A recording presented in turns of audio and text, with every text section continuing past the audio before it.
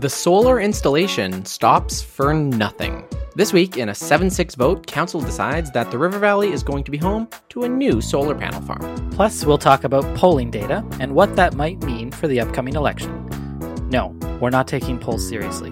Please don't turn off the episode now. Hi, I'm Troy. I'm Mac. And we're Speaking Municipally.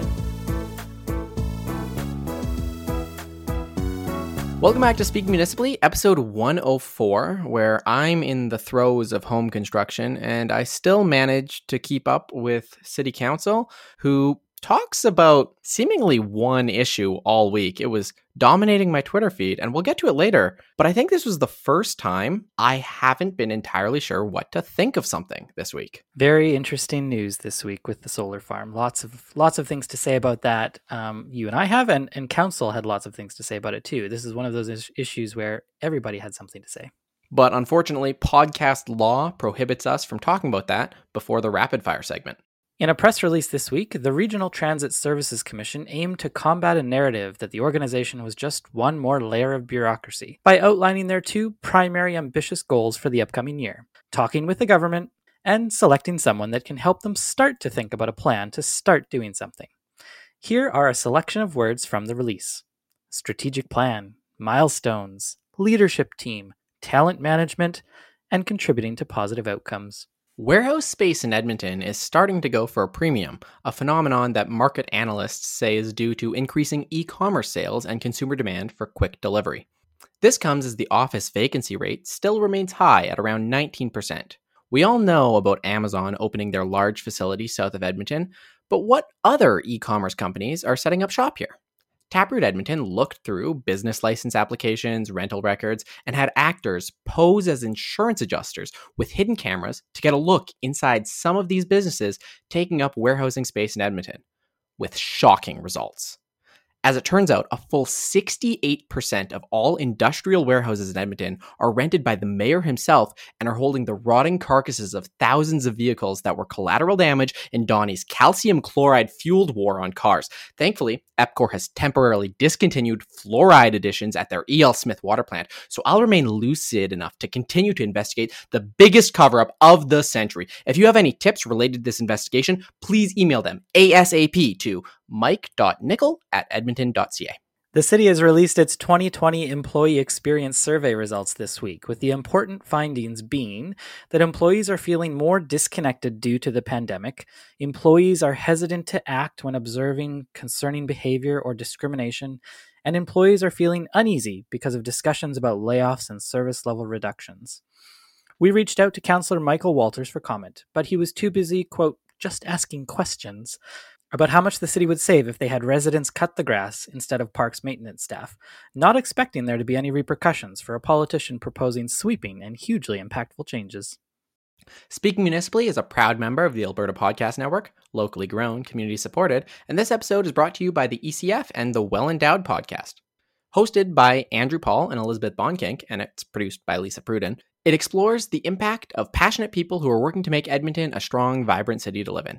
The Edmonton Community Foundation helps people create endowment funds, and the podcast tells the stories of how these endowments intersect with the community. Episodes 80 and 81 are hosted by the first ever enemy of the podcast, Julian Fade. See episode 100 for more on that. And these two episodes tackle the history of urban planning in Edmonton. You can subscribe at thewellendowedpodcast.com and wherever you get your podcasts. So, Mac, I think without further ado, we need to jump right into the biggest news this week. EPCOR has been approved to build a solar farm right by their E.L. Smith water plant in the River Valley, and this was all over the news. It's very contentious. There's a lot of people saying a lot of things, but give us the base facts of the matter. What happened here? So there's a 51-acre piece of land that EPCOR wants to build a solar farm on, where there's about 45,000 solar panels that will be part of this. It'll generate 12 megawatts of electricity. It'll power the water treatment plant. This is something that's been in the works for a couple of years now. It came before council last year. They sent EPCOR away to go and make some modifications to their proposal, which they did. So it came back to public hearing a few weeks ago. Council heard from a few dozens of speakers about this project. And then, as we've said a couple of times now, lots of people chiming in with their comments on this. Ultimately, council decided to approve this. The project already had approval from administration, the Utilities Commission, Alberta Culture, and EPCOR had signed an MOU with the Enoch Cree Nation last month. So council was really the last step here, and they voted 7-6 in favor. And it's not a 7-6 that you might expect. It was a bunch of councillors on either side that don't generally vote together, which is very interesting. And that's probably another reason why we saw so many of them speaking up about it this week. The people who voted against this week were Aaron Paquette, Tim Cartmel, John Zadek, Andrew Knack, Scott McKean, and Mike Nickel. So notably, there's already some weirdness there, but we didn't have Mo Banga voting with Mike Nickel and John Zadek. That's weird. We had Aaron Paquette voting with Mike Nickel. Also weird. You had Tim Cartmel and Andrew Knack on the same side as Scott McKean voting against Iveson. There's a whole lot of everything we know about voting blocks in Edmonton City Council. They were thrown out the window because of this. So what did some of the councillors say about this?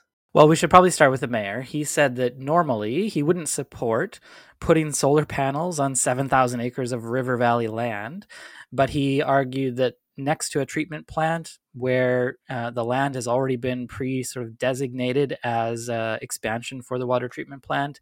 It's been previously disturbed, he said, and it helps reach our climate goals. He argued that those were enough reasons for him to vote in favor of it. So he was kind of leading this is related to declaring a climate emergency and the land is already there. We might as well go ahead and do it. That was the camp that he was leading.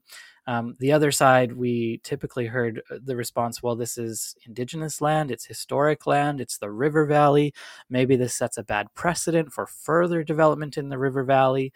And we'll get into this too, but an argument that, well, just because we've designated that land for expansion doesn't mean we have to use it. It was really interesting this week that you had John D, of all people, come out and say, I'm concerned that there will be more development and justification for River Valley development based on the decision here. I was unable to take John D at face value on that. Generally, I think a project to build solar panels by the government, which EPCOR is effectively the government, probably wouldn't fly with him. But if we take him at his word, sure. Every councillor seems to have said something about this, though. I can't think of the last big decision, short of the budget, where every councillor has made sure that they get their opinion on the record and they're talking to media about this. And I think it was interesting that a number of them took quite great lengths to explain their thinking about why they voted the way they did. So Councillor Hamilton wrote a blog post on her website that talked about this, and she voted in favor and said that it aligns with the climate emergency and supports energy resilience. So she was in favor of it. Andrew Knack wrote on Facebook about this. And I wanted to talk about Andrew Knack's a little bit because he responds to Zadek's point. And he basically says that this does not create a precedent for future development. He argues, I think correctly, that any rezoning application should be judged on its own merits, and there shouldn't be a legal precedent created when they approve a rezoning. Now, we know in practice that that's not always what happens. Administration will look to previous rezoning applications and the decisions in making their recommendations to council. But in theory, I agree with him that each of these things should be decided individually. The other thing that Councillor Knack said that I thought was really interesting is that even though this land has been apparently designated for expansion, he points out that there's no guarantee that expansion will be needed. And he points to evolving technology. It's possible that we may not need that site in 30 or 50 years. And this was a really compelling argument to me personally, because all the time we hear about, well, this land was designated for us to continue to sprawl. Or, just because we decided something today doesn't mean that that's what will happen in the future. Just because we think this is a golf course now doesn't mean it needs to be a golf course 60 years from now. So I liked his point of view on that we shouldn't, lock ourselves into a decision for something that may or may not come to pass because of a decision we've made in the past. We need to have the freedom and the flexibility to say there's new information here. We're going to change our plans and not hold ourselves to that. But you pointed out that it's not quite as simple as saying we may not need that land. Yeah, I think it's very important to consider the bit of nuance on this in that we're not talking about EPCOR going in and clear-cutting the River Valley forests to make way for solar panels. That would be ridiculous. Yeah. If you look on Google Maps at this site, they've already done the damage of clear cutting this land. Now, should they have done that? Probably not. I'm not saying that's a good thing, but it's what we're given. And given that the land has already been disturbed, it's no longer a natural use space. And we're not talking about selling the land to EPCOR. That's already happened. This is just a rezoning saying, okay, you're not allowed to put solar panels up on this big empty flat site. Hey, maybe we should allow you to do that just so we've already done this damage. Maybe we can get some positive climate impacts out of it. Yeah, specifically, they're rezoning this from a metropolitan regional zone, which is supposed to preserve natural areas in the River Valley, to a DC1 so that they can allow this solar plan to go forward. So I think you're right. That's what the mayor was referring to when he talked about this being a previously disturbed site. It's not maybe what people are imagining in their heads when they hear we're building a solar farm in the River Valley. It's not like it's full of trees or anything like that. I think you made a really interesting point about, we can't plan for the future because, especially from our urban and transportation planning perspective, that's bit us quite recently. The thing that jumps to the top of the mind is the high level line. We have the high level bridge with the top deck that we haven't been able to use for anything. That's a prime corridor that we could have, and high level line has imagined it, a great, really quote unquote world-class amenity that people would come to Edmonton to see. But the provincial government have reserved the top deck of the high-level bridge for high-speed rail to downtown Edmonton since, I believe, back to the 70s, for a long time. And that's hamstrung our development. Of course, we found out a few years ago that in the interim, after we've reserved for this use, the high-level bridge has corroded and the metal has fractured away, that we could not install high-speed rail on top of it. The bridge can't support it anymore. So we've planned for the future, said we absolutely need this space for this future thing, never used it for a few decades, and now that thing in the future is never going to come to pass. Imagine how much use and how great that amenity could have been if for 30 years it was an active transportation corridor. It was a place for people to mingle and sit and enjoy the views of that stark, gorgeous river valley. I think that's the biggest risk, is exactly what NAC is getting at right there, is that, and this comes with our city plan. The city plan doesn't plan prescriptively for the future. It plans generally what we should feel like, but individual development decisions, you can't make those in the micro over 20, 30, 50 years. I think what you're saying is right. Like it's okay to plan for the future, but it's not okay to feel hemmed in by those decisions, or to feel like those plans can't change, or to reflect updated new information that comes along, right? Maybe at the time that they were planning, the high level bridge did make sense for that purpose, but it doesn't anymore. And so we shouldn't be locked into that decision. And just as, this land was put aside to expand the treatment plant, doesn't mean we necessarily should be locked into that position. We talked about this last week, and you and I were sort of glib about it, saying, hey, solar panels are better than not solar panels. But there's actually quite a bit of nuance that I appreciate that both councillors in the community all brought forward, and it is a pretty tough decision. It makes sense that this was 7-6, and with people really weighing in. And it means, I guess, if it's 7-6 with such different voting blocks, that people were deciding this not based on the typical blocks we see, but maybe more of an individual decision. They've actually really thought about this and made a decision based on that. At least I hope so.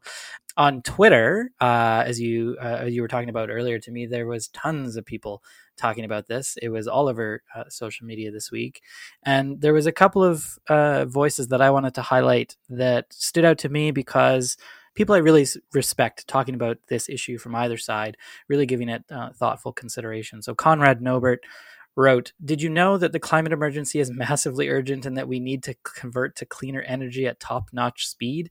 I think council made the right choice." So he's arguing definitely on that climate change side of things that any action that we can take to move forward is really needed and probably overdue. And I think that's a compelling argument. And then you had Matt Dance say, "I disagree. The urgency for renewables is unquestioned, but the way we build is just as urgent." And he talks about, for a city in reconciliation, that means we should be building this project in concert with Indigenous folks who know about this place and who have a deep history here.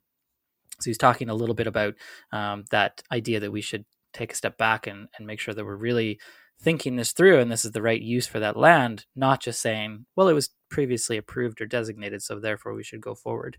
And then Rob Hooley, who's been on the podcast before a couple of times, talked about this as well. He said, for Edmontonians, I simply ask, do you think you would allow a solar farm at Head Smashed in Buffalo Jump or Writing on Stone? The location of E.L. Smith has the same designation and potential. I think you've just highlighted exactly why I was so conflicted. A couple of people have asked me in the past couple of weeks, well, what would you have chose to do? What would you vote, Troy? How would you have voted? Well, good thing I'm not on council because 567 votes is not enough to win. But I think after sitting down and thinking about it for a pretty long time, I think I would vote yes. I would be one of the 7 that were voting in favor of building, but I wouldn't be happy about it. And I think the best analogy I can have for this discussion is imagine you've got a big table in your living room and it's got 70 Big Macs on it. And you know you can't eat all these Big Macs. So you can throw them all in the garbage or you can eat a couple. The correct solution here would be not to put 70 Big Macs that you don't need on the table. But that's not the decision you're presented with. The decision you were presented with is, are you a little hungry right now? Do you want to eat a couple? And I think that's the best way to talk about this because, yeah, should we have more respect for the Indigenous history on this land and should EPCOR not own this land? That's a discussion. Should EPCOR not have clear-cut this land and should we have not vastly overestimated our future demand? Yup, probably. That's a good discussion to have. But none of those discussions were on the table. The discussion that was being had was, okay, EPCOR has already damaged this arguably sacred land. It is sitting empty. It is sitting desolate. Do we allow them to put solar panels on it, or do we keep the status quo of having this destroyed land? I think it could have been interesting if any councillor made a subsequent motion to say, hey, let's return this land to Treaty 6. That, I think, would have been courageous and would have addressed some of these concerns that people are having. No one stepped up to do that. And perhaps that'd be out of order in our governance structure. It's hard to say the mechanics of that. But short of actually proposing something radically off the table, in terms of the narrowest parameters of the decision, I think council made the right choice. They just had a bad decision to make and the wrong decision to make. Well, I hope, like you said earlier, this does turn out to be something positive. We can take something that happened in the past that was negative and get some community good for this by helping accelerate away from fossil fuels with some clean, renewable energy. And presumably this will be done in concert with Indigenous leaders. And I think the MOU that was signed with Enoch Cree Nation is a sign that EPCOR is very interested and willing to go down that road. The discussion doesn't necessarily have to end here because the plan for this site is not for it to be perpetually a solar farm forever. Solar usage is a temporary before E.L. Smith plans to expand into that area. Sure. I think that's an opportunity for, okay, well, there's some solar panels. We do some good. We offset some climate. And then let's have a real discussion about the usage of this space. And should EPCOR even have this land? Should we take these solar panels that we've install them on some building tops, and really give that space the respect that it deserves? I think that's another discussion that we should have and something that we should have ongoing, but it wasn't on the table today. Right. What was on the table this week, inexplicably, council wage freezes. This came up that council was agreeing to freeze their wages in 2021 and 2022. And I think you had the same response that I did, which was, duh. Yeah, of course they had to vote for this. So the independent committee recommended that they do this, and I mean, can you imagine the look if they voted to increase it or voted not to freeze it? Like, it would have been insane for them to make that decision. The only decision they could make here was to freeze those wages. The mayor talked about this, of course, like living within the same kind of constraint that we've asked our employees to take, and that they've negotiated with the labor units is just what they had to do. And he said, quote, I think it's important for Edmontonians to know that their elected officials are enduring that same constraint. I think what happened here is sort of a bureaucratic glitch because in general, the guidance that council should never vote on their salary. It's good stuff. We don't want to have council voting on their own salaries because they could either increase it dramatically or, if they're rich, decrease it dramatically and disenfranchise people who don't come to council with significant means. Sure, yeah. What happened here is the independent council compensation committee came forward and said, hey, yeah, I know it's not your style. I know you're not supposed to do this, but hey, global pandemic, maybe consider taking a wage freeze. And then council did the only decision. There was never really a choice here. They voted unanimously to just say, okay, we're going to freeze it. That's acceptable. And we can talk about reductions for the future term if, the economy doesn't bounce back as quickly as we'd hoped. Right. One other recommendation they made that it was kind of interesting is that counselors who leave office should get an allowance equal to 3 weeks of pay for every year served to a maximum of 39 weeks, which is up from the current cap of 36 weeks, so a small increase. And Councillor McKean thought it should be 48 weeks, arguing that some former counselors have had a tough time returning to their previous professions. What are you doing, McKean? What are you doing? I think back to when Amarjeet Sohi won the federal seat when he was on city council, and his transition pay, people were livid about that. The fact that there was transition pay. The idea that councillors should get more seems suspect to me. How did McKean justify this?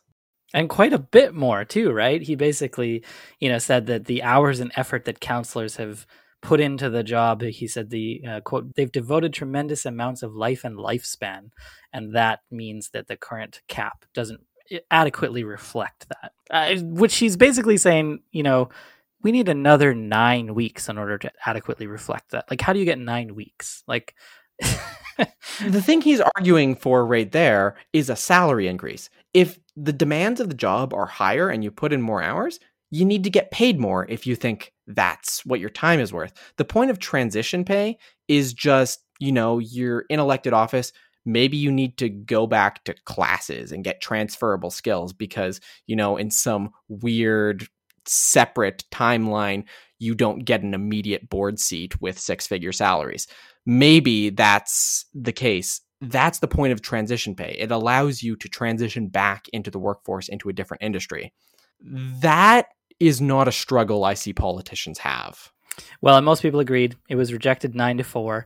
Only McKean, Hamilton, Banga, and Ben Henderson voted in favor. I wonder if that says anything about who is planning to be on the way out. Let's not read into it too much, I suppose. Well, speaking of being on the way out, we've got to cover this quickly because there was a poll this week about should council be reelected. Yeah, I mean, so this is a survey. It's a non-scientific survey. It's an online survey. And the results of this found that 38% of Edmontonians believe all of the councillors in Iveson should be reelected. 31% said they don't deserve to be reelected. And another 31% remain on the fence. And so the Journal took this to mean that 60-some% plus feel like council shouldn't be reelected, which isn't true. But that actually isn't the thing that really bugged me about this. It's that I looked up the poll for the exact same thing that was published in the Edmonton Journal in October of 2017, just before the last election. And the numbers were remarkably similar. 51% said they deserved to be reelected, 30% didn't, and 20% were on the fence. So instead of 60% against, you had 50% against. And guess what happened? Only one incumbent failed to get reelected, and the mayor won more votes than any other municipal politician in the history of Edmonton's elections. So polls are dumb. That's all I really wanted to say. And I think the really interesting thing is the only numbers that changed from last term to this term is in 2017, 51% said that the entire council deserves to be reelected. And now 38% says the entire council deserves to be reelected. Well, here's the thing. The council is of 13, and one of the councillors is actively being a knob, like really aggressively. So if you don't want him to be reelected, well, go figure, you're not in the 38%. Right. I think when councillors start attacking each other and saying they're incompetent at their job, if you agree with either one of those people, you can't be in that 38%. Exactly. When you shared this with me and you said, polls are stupid, did you see that stupid poll in the Journal this week? And I said, yup. and we were talking about totally different polls. Imagine that. The one that I was talking about was there was another poll that came out this week that said that property tax reductions is top of Edmonton's priority list ahead of 2021 election. Oh, so like a majority of Edmontonians feel like taxes are the thing we should reduce? Well, that's what I heard, and I'm like, that's shocking to me that you can get that many Edmontonians to agree on a single issue. And no, in fact, 19% of Edmontonians ranked lowering taxes as the top priority. This was ahead of 17% for supporting business and economic growth, and 14% for reducing spending, and 10% for improving lives, and 8% for reducing poverty, down the chain. But there was no clear consensus at all here. If 1 in 5 people say something, you do not have a majority, and you do not have a priority list. Absolutely not. So one of those counselors who I said was disagreeing with the others and getting into Twitter fights, you know him, you love him. It's Councillor Andrew Knack, who on last week's episode I said was a bad politician. And then late that night, past midnight, I got a DM from Andrew Knack with just 2 words. Saturday at 12:06 a.m. he sent me, "It's true." No other context. So something was true last week. Mac still thinks he's a good politician. And, you know, this week I could be convinced based on what happened. But what happened? Well, I guess we could agree to split the difference and say that maybe he's a bad politician, but he's a great counselor. And that's what happened this week. Mike Nickel once again attacked Andrew Knack on Twitter, unprovoked, of course, and without any sort of basis, and just a ridiculous post. And this time, it felt to me like all of Edmonton Twitter was out in defense of Andrew Knack. I saw so many tweets and messages supporting Andrew Knack. Chris Labossiere tweeted, for instance, that he is easily one of the best public servants we've had on council. I saw Brad Ferguson, the former CEO of EDC, talking about what a great leader Andrew is because of his approach. Lots of people just came out in support of Andrew Knack. And of course, as true to form, he went and engaged all of them and said thank you and chimed into discussions and added thoughts where it was appropriate.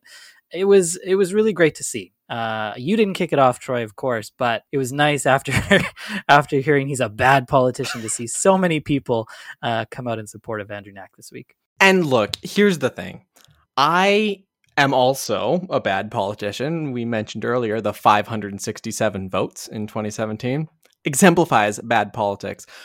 I believe politics should be done as per the West Wing. I'm an Aaron Sorkin truthist, and that does not win anymore. So I agree with you. The best politicians are bad politicians, and the ones I want to lead can't usually because politics sucks.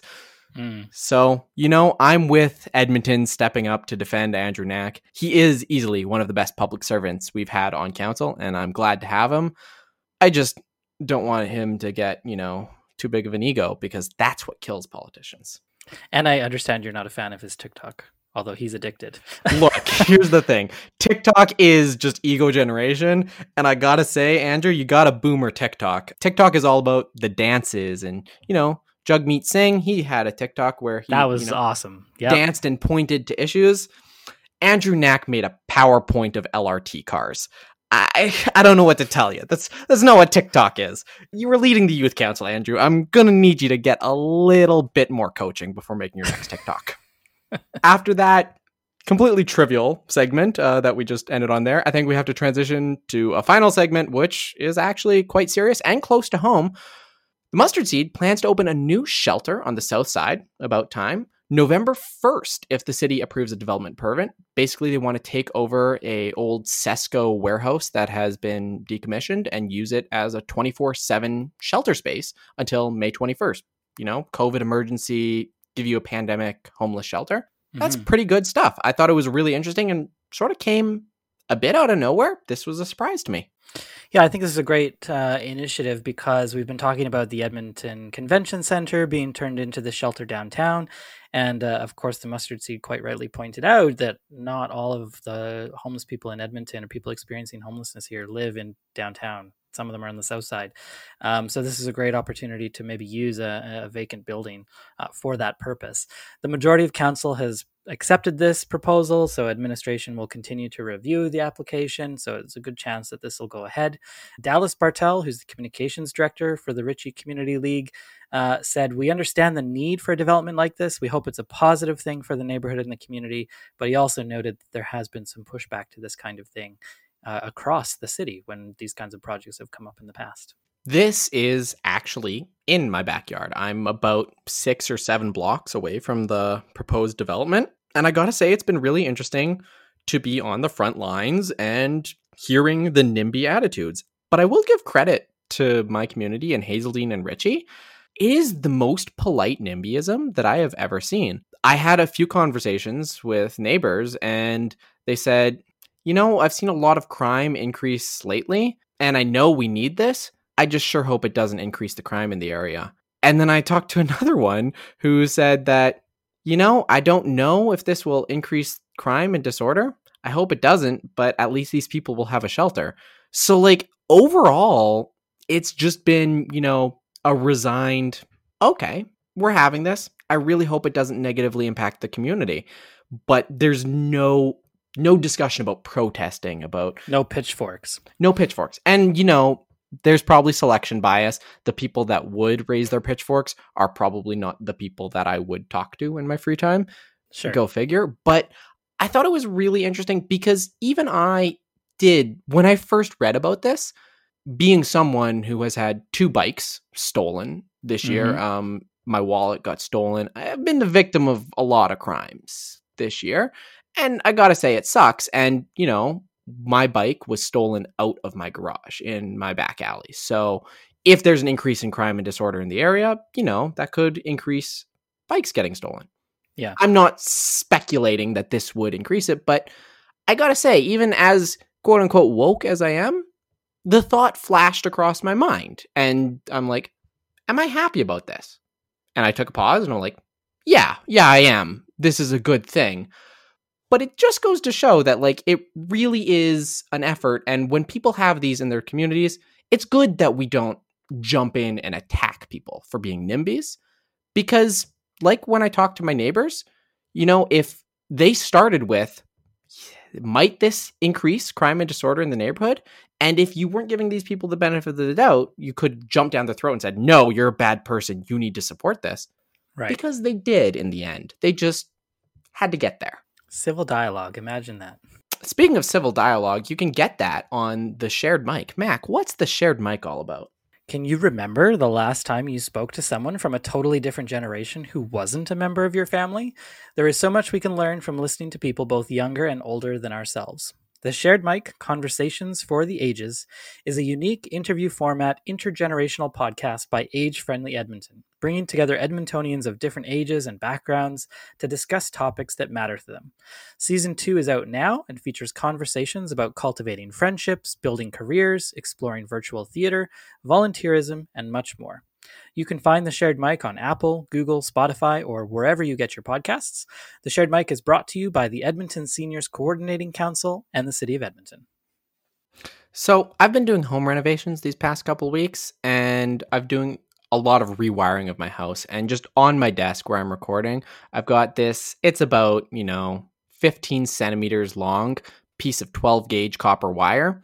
And I just realized right now that this whole episode, when I'm making a point, I've been gesticulating with this copper wire at the screen. So if you didn't hear that in my voice, dear listener, maybe go back and listen again and imagine me gesticulating strongly with a piece of 12 gauge copper wire. I think it really colors my points. That's all. I will leave you, if you're looking to listen to more, check out presents.taprootedmonton.ca for our newest podcast. We'll talk more about that in a future episode. Okay, until next week, I'm Troy. I'm Mac. And we're Speaking municipally.